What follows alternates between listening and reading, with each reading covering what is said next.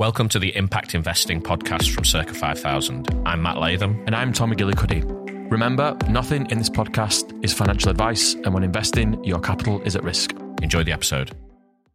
Hi, so we're back with episode 4, slightly late this week. We'd normally put the episode out on a Tuesday afternoon or Wednesday morning, but this week we are recording at 1 o'clock on a Thursday, so should be out today, hopefully. And the reason for delay is that we've been in Dublin for a couple of days this week, working on the setup of our ETF funds, which links us nicely to the topic of this episode, which is going to be around ETFs, and we'll come on to that shortly. Before that, Tom, the great news from the last couple of weeks was that we were flying high at 196 or 197 in the business charts, which that means that we're probably weeks away from being in the top 10, a week or two away from being flying high in the top 10 with Stephen Bartlett and others. Stephen Bartlett, watch out, we're coming for him. But the only way we've got any chance really of that is not only some sort of quantum leap in our listener numbers, but also if the listeners that we have now sort of continue to listen, and also like the podcast, share the podcast, subscribe, different things on different platforms, as we know. But we'd love your support. It really helps us, and it really encourages Tom to keep turning up, albeit late, to record the podcast each week. Leave us a review if it's a good review as well. That will help. And if a bad review, do not leave us it. Don't leave us it, but you can, as always, email Matt directly. Up for that. Oh, and on email, you could email us at podcast@circa5000.com. And actually, the idea for this episode was not only inspired by our trip to Dublin this week, but it was also inspired by a couple of questions that we'd got in around talking about ETFs and their use within an impact investor's portfolio, and the pros and cons and advantages, disadvantages, those type of things. And we've got a couple of things that we want to cover on that. But I think before we jump in, it's probably worth us doing a little recap on the investment principles. Yep. Shall I do that, Tom, or do you want to do? You go for it. Go for it. Okay. So, I mean, up to now, we the first 3 episodes, we've talked largely around the 4 principles that we think are the most important things to think about when investing. Just a reminder, they are: number 1, think long term; number 2, diversify; number 3, invest regularly; and number 4, impact. And one of the things that we've spoken about as a sort of a good way as an investor looking to get diversification, which is spreading your money across multiple things, is to use funds. And in particular, we like to use ETF funds, which is exchange traded funds. Now, we mentioned ETFs a couple of times. Not everybody knows what they are. Not everybody knows why they're a good thing to use. So I think that's where we're going to start this week, and we're going to talk about ETFs in a bit more detail. Try and put some explanation around that technical term, and then go from there to discuss why they're good, why they're bad, where they can get better, and what people should look out for, really. Yep. Shall I have a go at trying to explain Tom, what an ETF is? What is an ETF?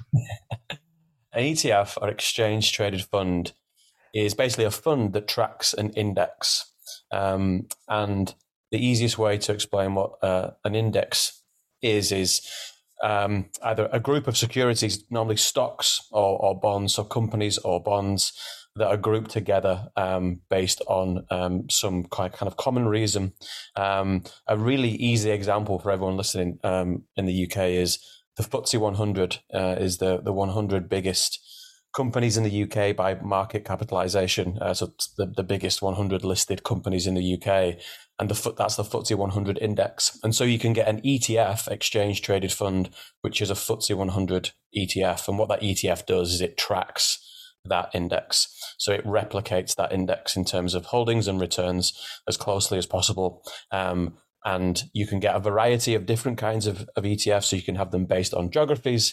You can have them based on existing indices like the FTSE 100 or the S&P 500 in the US, the 500 biggest companies in the US. Or you can have them based on some kind of theme. So that theme, an example for us could be that we use a clean energy theme where you're investing in companies that form the part of a clean energy index based on their revenue exposure to clean energy, for example. So the most vanilla, ordinary types of ETFs track those indices like the FTSE 100 or the S&P 500, but there's a whole world of new indices and new ETFs that track various things from themes to sizes of companies to companies in certain geographies and sectors.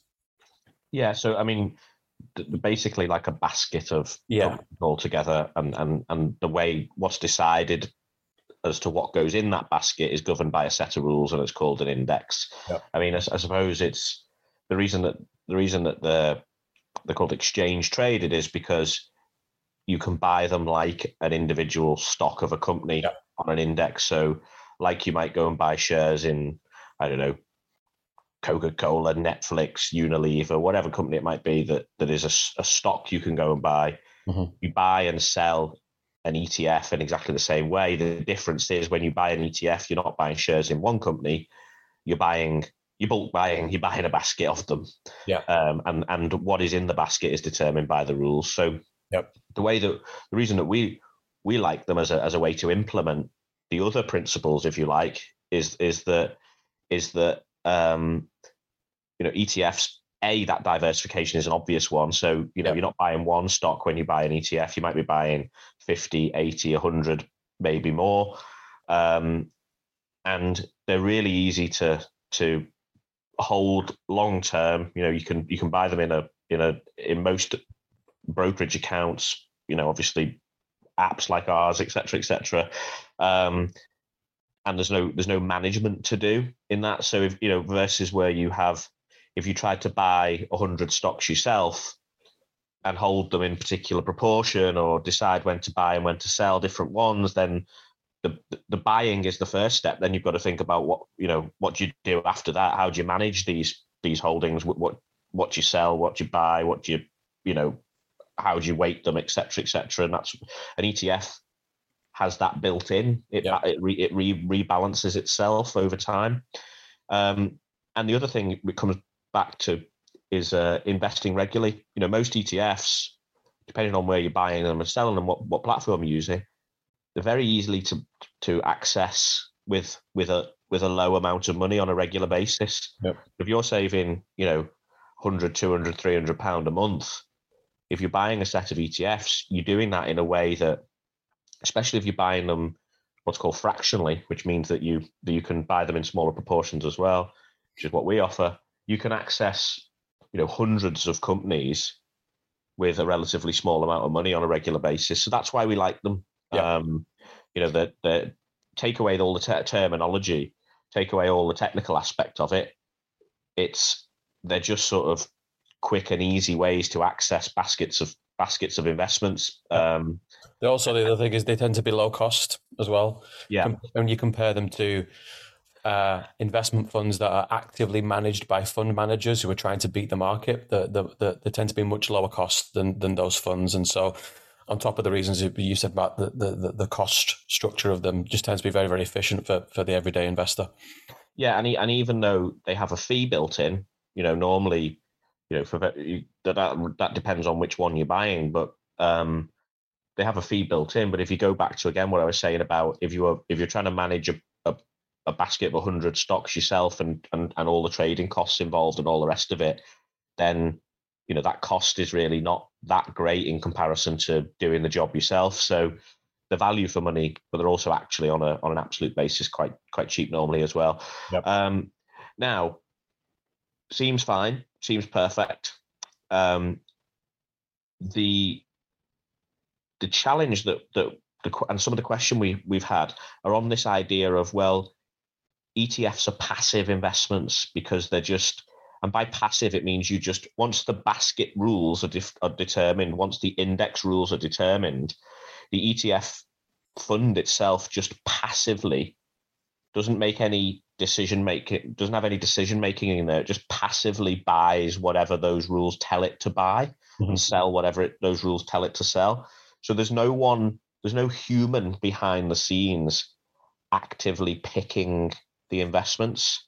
Yeah. And there's a challenge that we've had that says, well, how can you be passive and have an impact? How can you be an activist, or how can you be an active impact investor whilst buying passive? And I think for me, this comes down to just how you define the words passive and active and different uses of those words in the English language. Tom, what would you say to someone who said can't impact invest through ETFs because they're passive? Yeah, I think you're right. And I think it's the confusion together of a few words that kind of sound similar, but for this purpose are separate. So all that passive means is you're not trying to beat a market, you're replicating that market. The market defined as the index that's underlying the ETF. So back to the FTSE 100 example, it's just you're trying to replicate the returns of the FTSE 100. You're not trying to beat the returns of the FTSE 100 by actively managing the components. Whereas an active manager, a hedge fund manager, for example, who is tasked at beating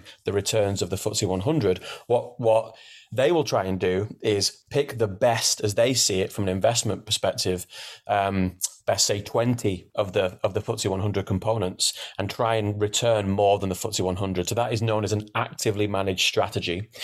So it's really about whether you're trying to beat the market or replicate the returns of the underlying index. That's all that passive and active means.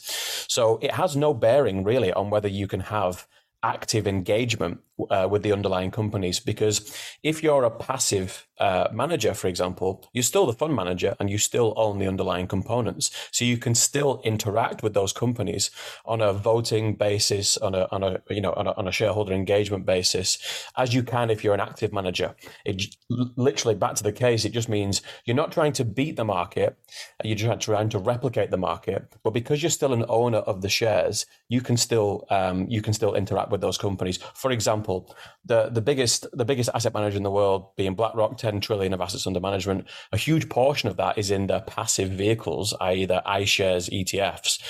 But BlackRock still obviously interact with the companies that they invest in via those iShares, those iShares ETFs, because they're still a massive shareholder in those businesses through those vehicles. So it has no bearing really on whether you choose to engage with the companies or not. And for us as a business, this is especially true when we have our own ETFs live, which is obviously what Matt mentioned at the beginning. We've been working on in Dublin. We will be taking a really active stance with our engagement with the underlying companies that are in those ETFs. And we'll be able to do things like pass on shareholder voting and shareholder interactions to our underlying investors in the ETFs, our customers of the platform. And so it really has no bearing on what level of interaction you can have from an engagement perspective, whether you're in a passive vehicle or an active vehicle. It's just up to the fund manager and what they want to do. It's not the actual nature of their investments themselves.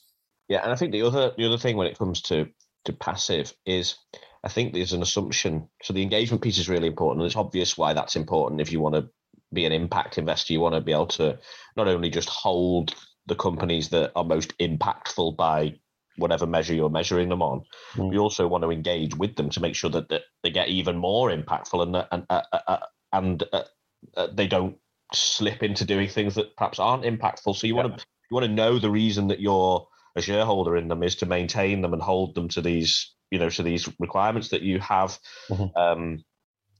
But I think the other thing with passive is that people think that, well, there's no selection, there's no the criteria in some way must be weaker. So because there's a passive implementation, i.e., once you've got the rules, you just buy all the companies that meet the requirements of the rule book that you've written. Then in some way there's no real impact assessment going on up front. Now, that's not true, because it's all in the way that you determine the rules. And actually, if you speak to active fund managers, active impact managers, they work very much the same way. So they don't wake up every morning and start analyzing every company in the world from scratch every day to see where they're all up to.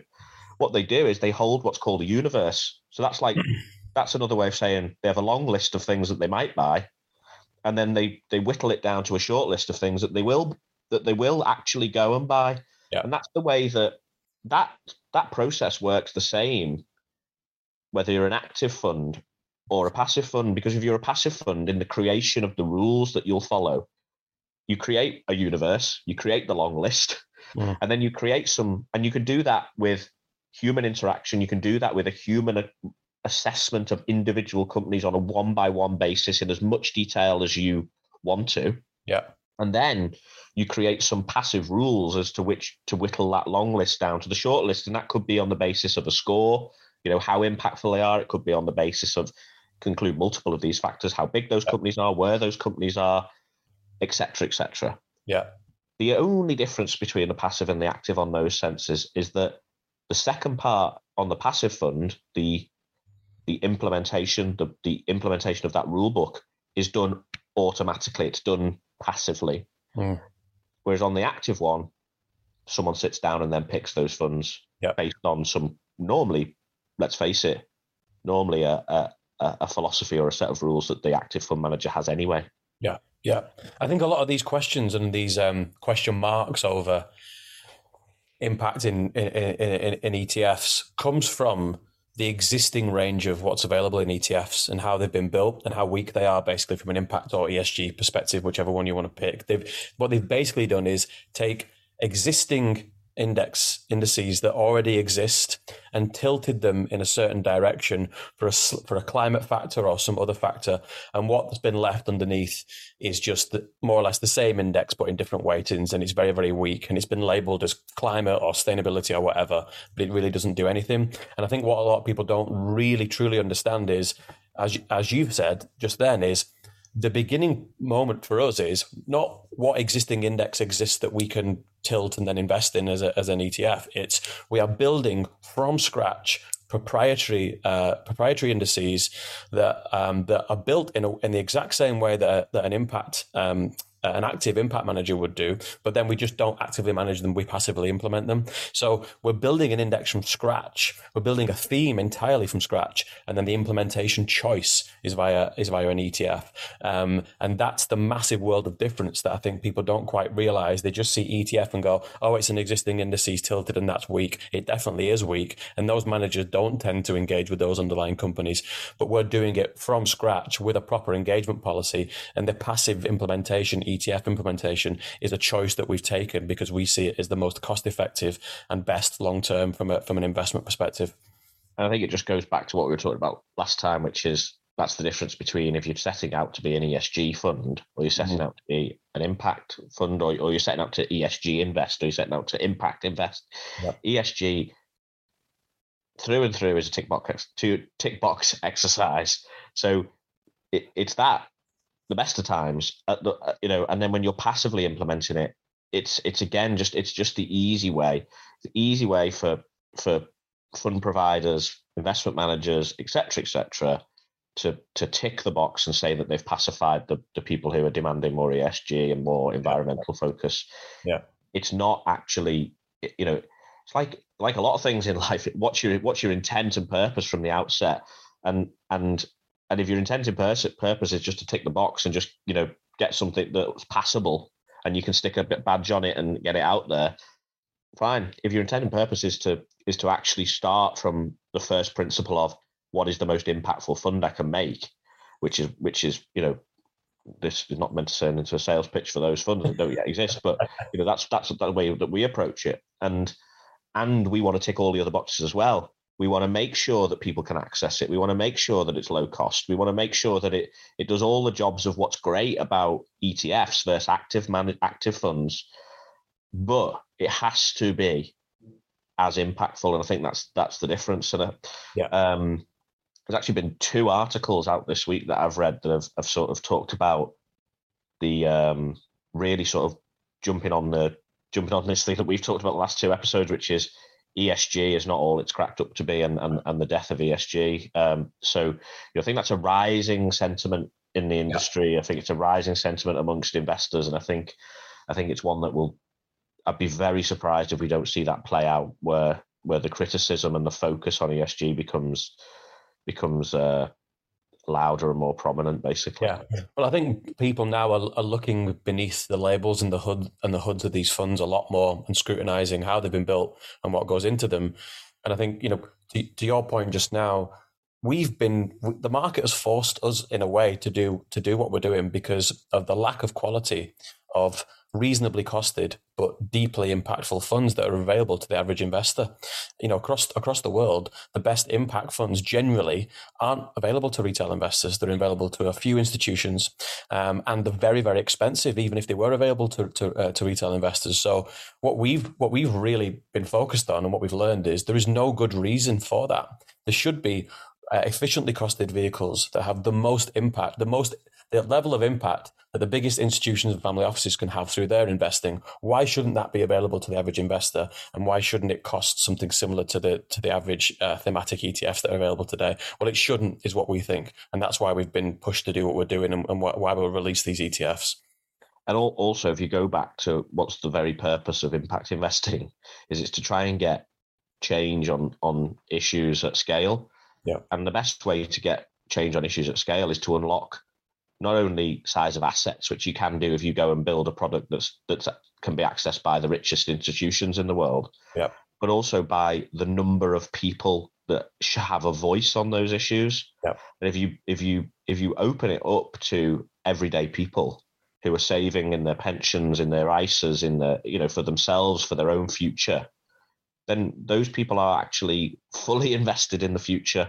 They're fully invested in those issues. And if you give them the votes as shareholders and part owners in the companies as well, then that's where you get real change. Because actually, is it more powerful? Where do companies really start to react? They react from government pressure, sure, shareholder pressure, sure, but consumer pressure and just volume of voices behind an issue makes companies change. And often quicker than the other two, quicker than governments or shareholders. Yeah, I think that's where you start to combine those two. It starts to become really interesting.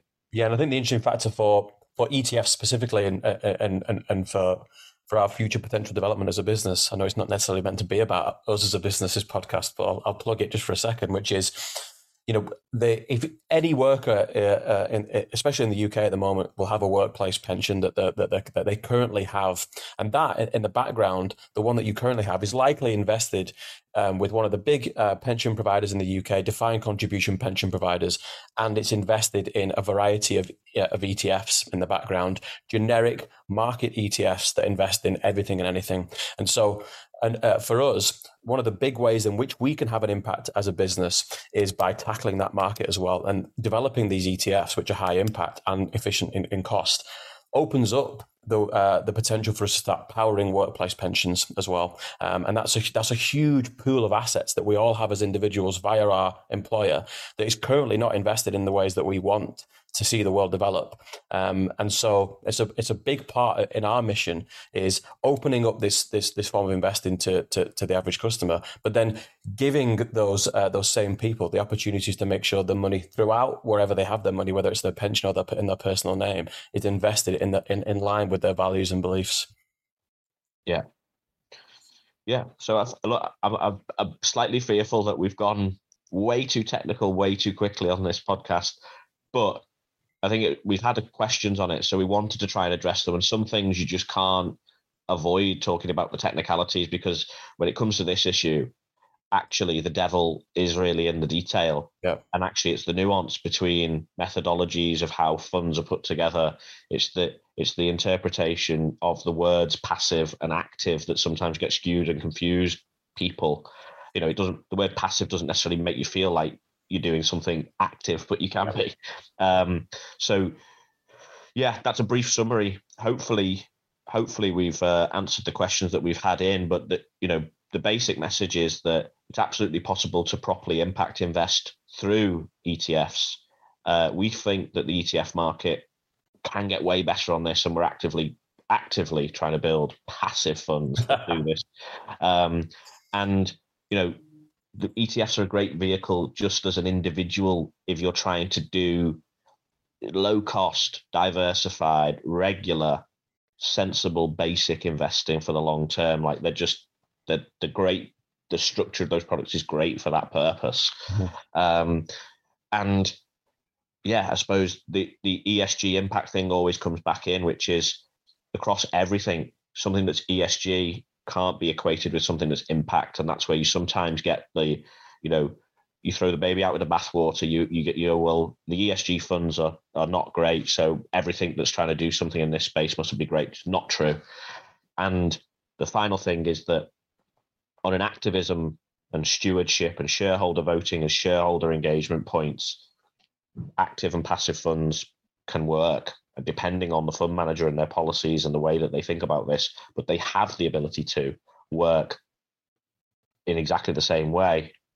And both can go a lot further in terms of passing on those voices, the voice that they hold, to the individuals that are the owners ultimately in the funds and the companies.